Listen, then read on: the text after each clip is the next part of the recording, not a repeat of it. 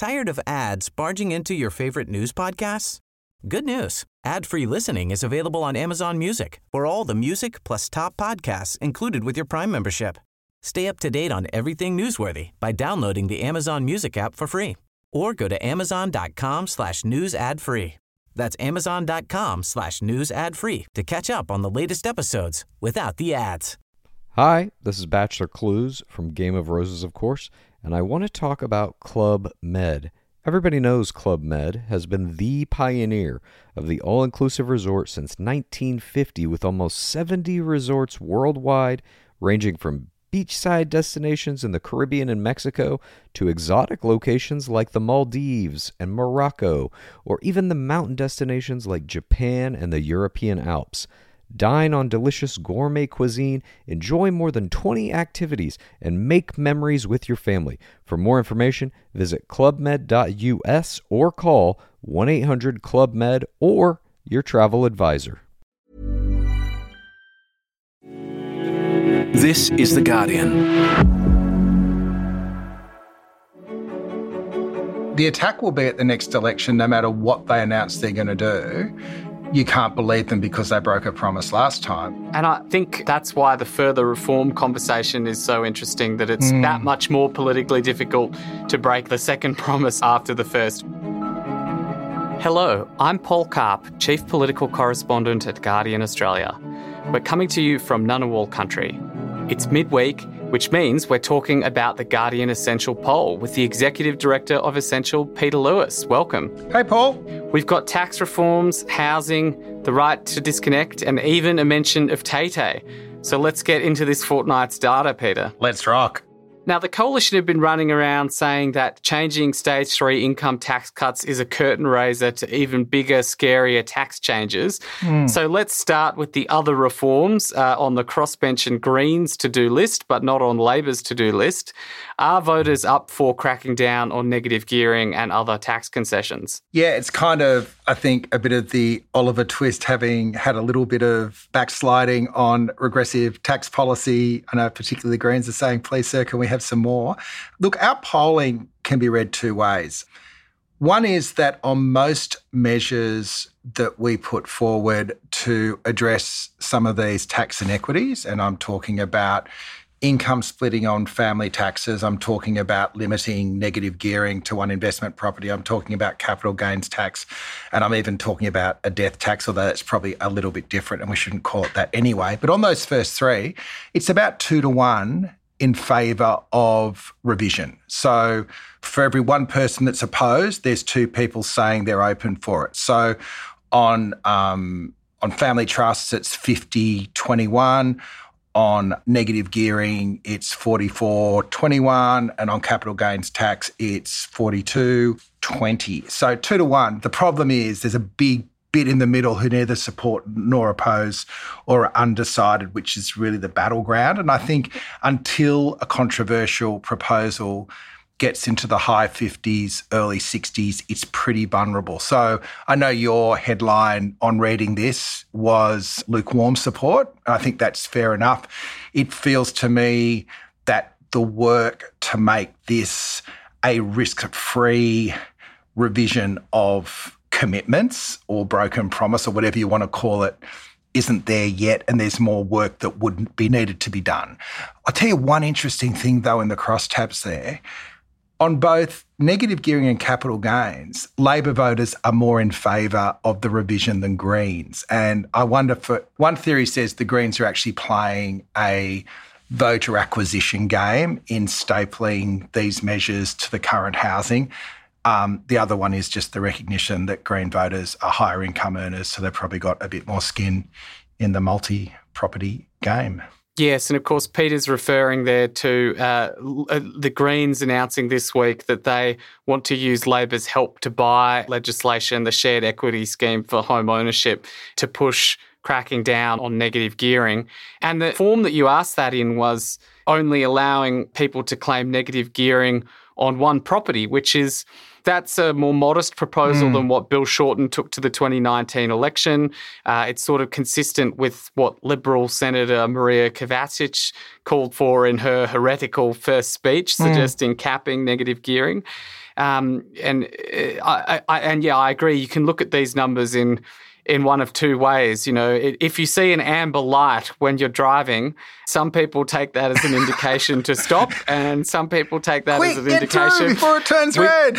Exactly. There's still time, so press the accelerator. Yeah. The other thing that struck me on our tables, and if people want to look at the trend lines, essentialreport.com.au, on all those three measures, and one of the reasons we asked the negative gearing in that one property, it was just the way we've been asking it previously, so we get the trend lines.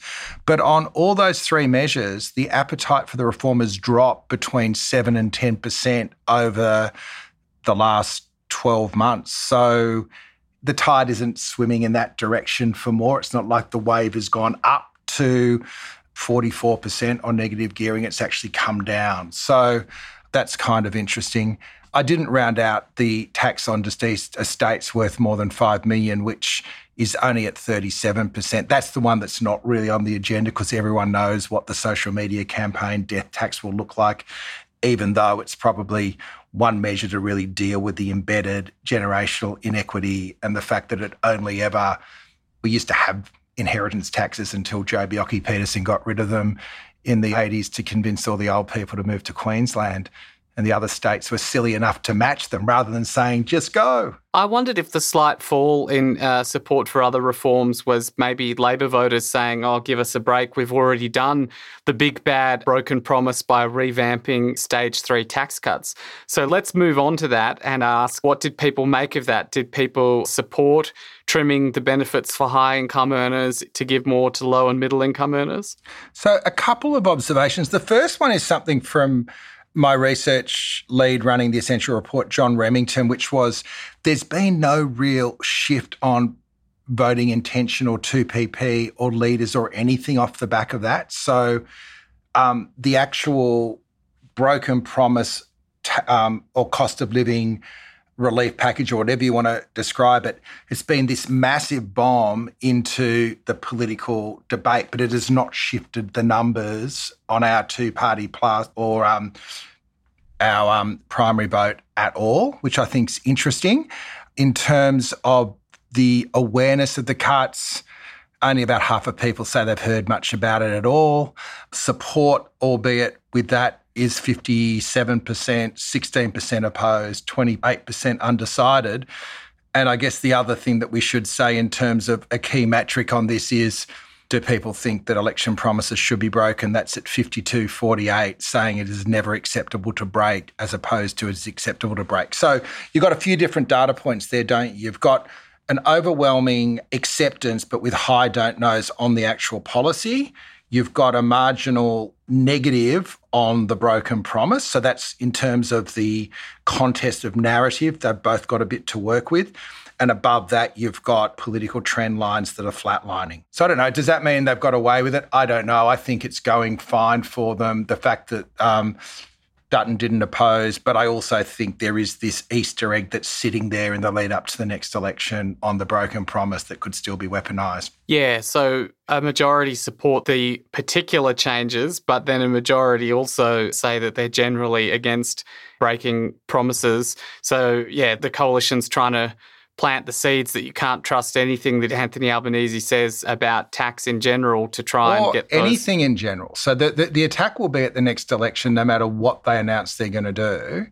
You can't believe them because they broke a promise last time. And I think Labor's response will be we've been managing the country and things are going okay, assuming they are. And I think that's why the further reform conversation is so interesting, that I just think it's that much more politically difficult to break the second promise after the first. Screw me once, shame on you. Screw me twice. Although technically they already rated the super balances over $3 million. So maybe it is by degrees getting people more appetite for reform. But wasn't that one going to the next election? So the timing was it wasn't going to be broken in this cycle, which is the old John Howard get out of free for your broken promise card. Well, forgotten all about the big balance super after they've rejigged stage 3 tax cuts. So it'll be hard to get any message through on that. You mentioned no big changes on the leaders, but I did notice that the favourability rating for Peter Dutton did tick up. Perhaps people were pleased that the coalition got out of the way of the tax cuts. Let me have a look at this. Maybe they were watching Nemesis and they saw the promise to smile more. And they shouldn't say that. Anyone would think we're the ABC, being that negative towards our illustrious opposition leader. Yeah, his negative has gone down from 37 in December to 33. And his positives have gone up from 28 to 33. So he's net neutral, which is the first time he hasn't been net negative. So 33, and then the PM is 35 negative, 33 positive. So he's net negative too. So here's stop press readers. I wish I'd seen this before you'd done your piece. In a beauty contest of favourability at the moment, people think Peter Dutton's prettier. It's not a direct head-to-head. It's not a preferred Prime Minister measure. I was surprised to see them level pegging at the moment. You know, obviously PMs don't tend to stay stratospheric forever, but good pick-up. Dutton went on ABC 7:30 last week and accused Sarah Ferguson of a very ABC or very Guardian framing of the question. So maybe Mr. Dutton should come on the Australian Politics podcast and throw the essential figures back in our face. Could we do a throuple? How popular he is. Maybe not on the polling podcast, but just an open invitation. Now, I wanted to ask about economic security because perhaps the reason Labor felt emboldened to change the Stage 3 tax cuts is it looks like there's been a deterioration in how secure people feel about their financial circumstances. What can you tell us about that? Yeah, we have this standing question where we ask people to self-identify their financial circumstances, comfortable, secure, struggling, or in serious difficulty.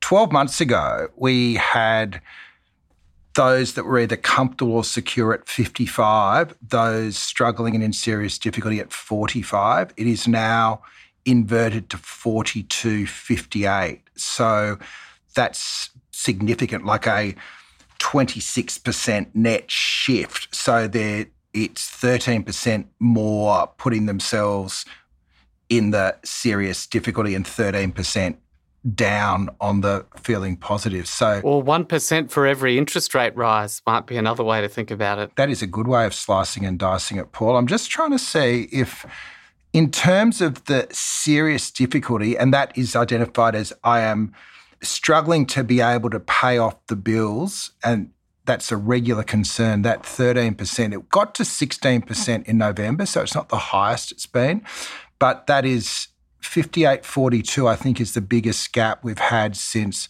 October last year, which was after the last of the rate rises when it was at 65-35, which may just be an outlier, but they are quite large numbers. Yeah, and secure, I'm able to pay bills and usually have money spare for savings or buying luxuries.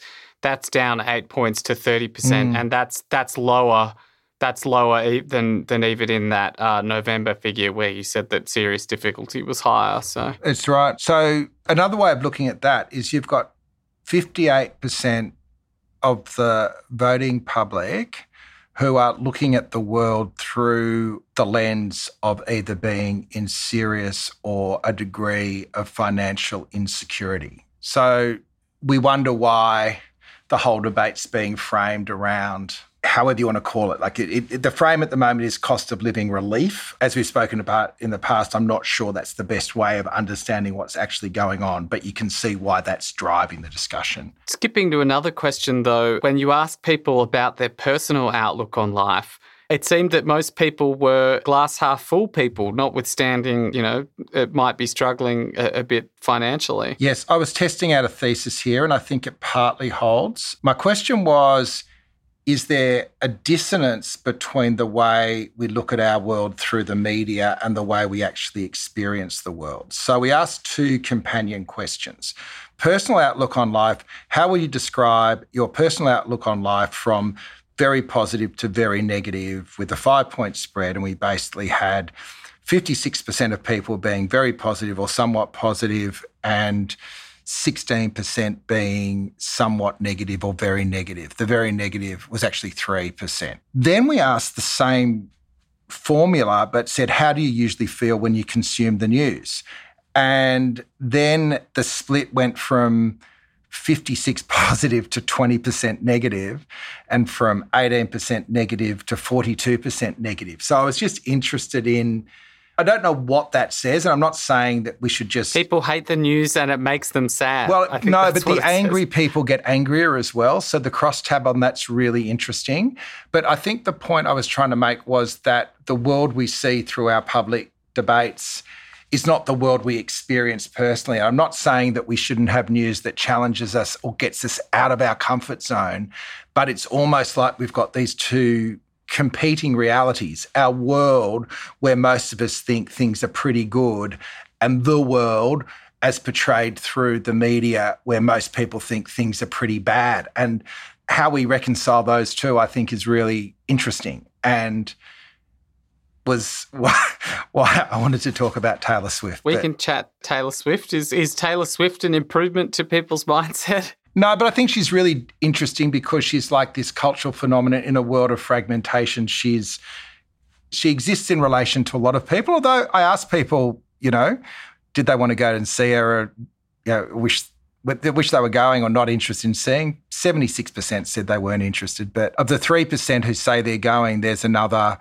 20% who wish they were going, and in under 34s, it gets up to about a third of the population wishes they were going. So it's not nothing. But what I tried to do, and it's up there on The Guardian, is see the way she uses her celebrity and her cultural dominance and how she grows it, and if there are any lessons for our Prime Minister. And I don't know why I drew the connection. I just remembered on that terrible day when he'd lost his economic trivia contest the day before and flunked out on some national count number. He turned up the next day and said he was just going to be shake it like off. Taylor Swift and shake it off. But he quotes Midnight Oil. He quotes everyone. All sorts of Billy when he Bragg when he was at his moment of greatest vulnerability, he turned to Tay-Tay.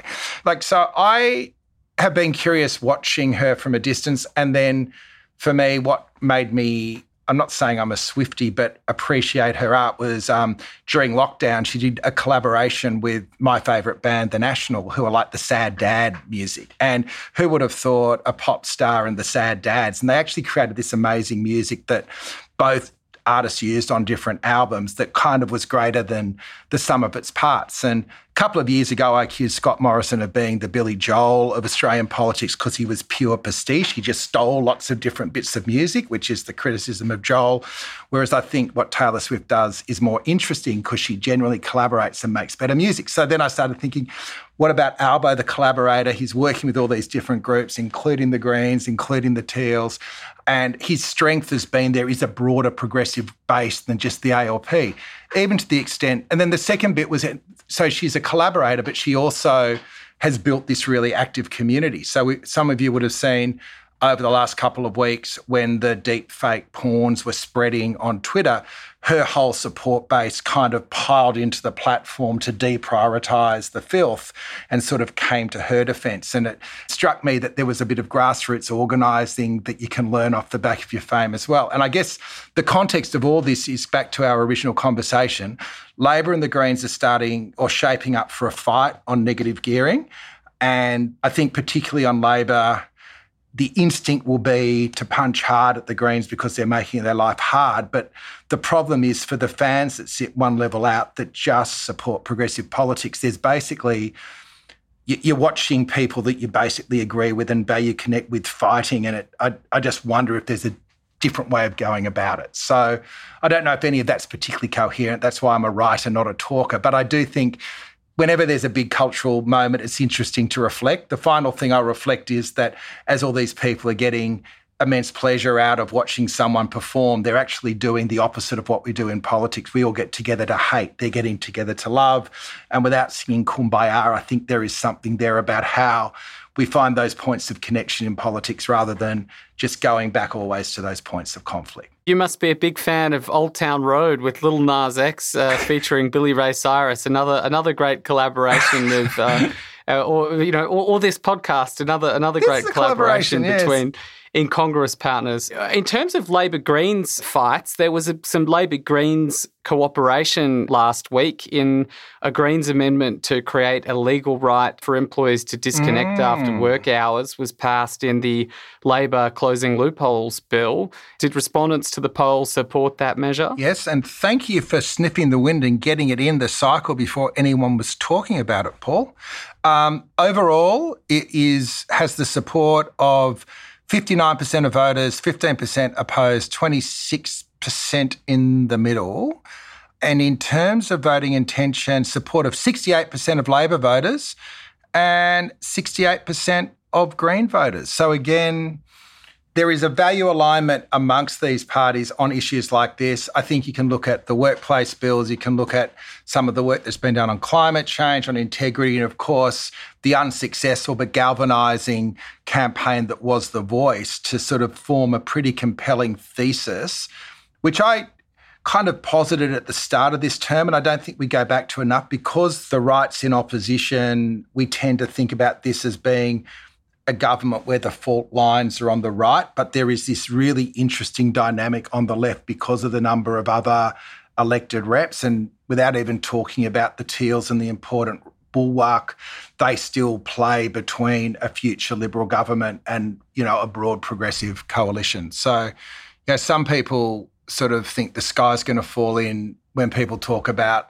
Labor-Green collaboration, and they go back to saying 2013 to 20 was the proof that it never works. But the numbers say inevitably, particularly if younger people start going green, that there will be almost a necessity for Labor to collaborate on its left flank if it does want to sort of build a long-term time in power. And you mentioned the galvanising campaign on The Voice. There's also a galvanising campaign from the coalition on Labor's so-called car and ute tax, which of course isn't a tax. It's just a regulation about fuel efficiency standards. So did people have strong views on that measure? We just poked them with a number of different positions on that. On one level, this is complicated. Like on one level, it's really simple. We're saying we're going to raise our fuel efficiency standards so, cars aren't as dirty. Like the long-term game is that we're becoming the dumping ground for the world. I think one of the parties was saying it's only Russia and Australia that have low standards. And so it's doing two things. It's allowing more polluting cars onto our road, but it's also making EVs less attractive. The arguments, go figure, that are most effective on this measure are cost of living, that more efficient cars will use less petrol and help drivers save on bills. So that's a winning argument. The vehicle dumping line works very well as well, 52-16. Linking it to EVs is a less persuasive message, but still 41% to 20%. And then the message about it actually being the war on the weekend is actually the less persuasive message of all. So, like everything, it's being looked at through cost of living, even though there's a much bigger policy logic behind it. I don't know. What do you drive? A very beaten up Toyota Yaris. Probably not as beaten up as Max Chandler Mather's. I think I recall seeing a picture of that on social media. It's probably the only Yaris on the road in worse shape than mine. I've got the most beaten up Camry Hybrid, which was part of Kim Il-Car's green car revolution of the last Labor regime. So it still does me proud. Oh, wow. What an aficionado. The Taylor Swift concert tickets won't be doing anything for the cost of living. I'm looking forward to the rash of articles about, what percentage of inflation can be attributed to the Swifties buying up all the merch. But we might have to save that one for another day. Thank you so much for joining us and for the foresight to ask people about Taylor. Oh, I'm always thinking, Paul, always thinking. This episode was produced by James Milson and Alison Chan. The executive producer is Miles Martignoni. I'm Paul Karp. We'll have another episode of Australian Politics for you this Saturday.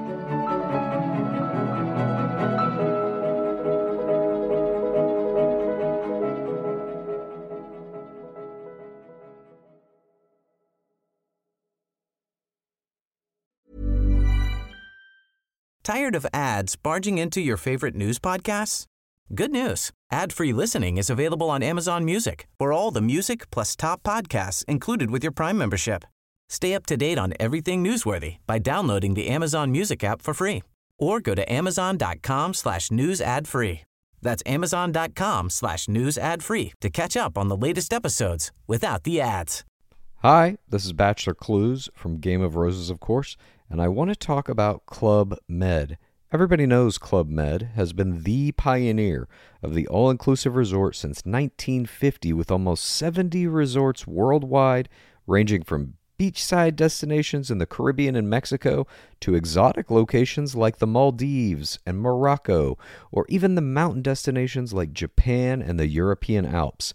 Dine on delicious gourmet cuisine, enjoy more than 20 activities, and make memories with your family. For more information, visit clubmed.us or call 1-800-CLUB-MED or your travel advisor.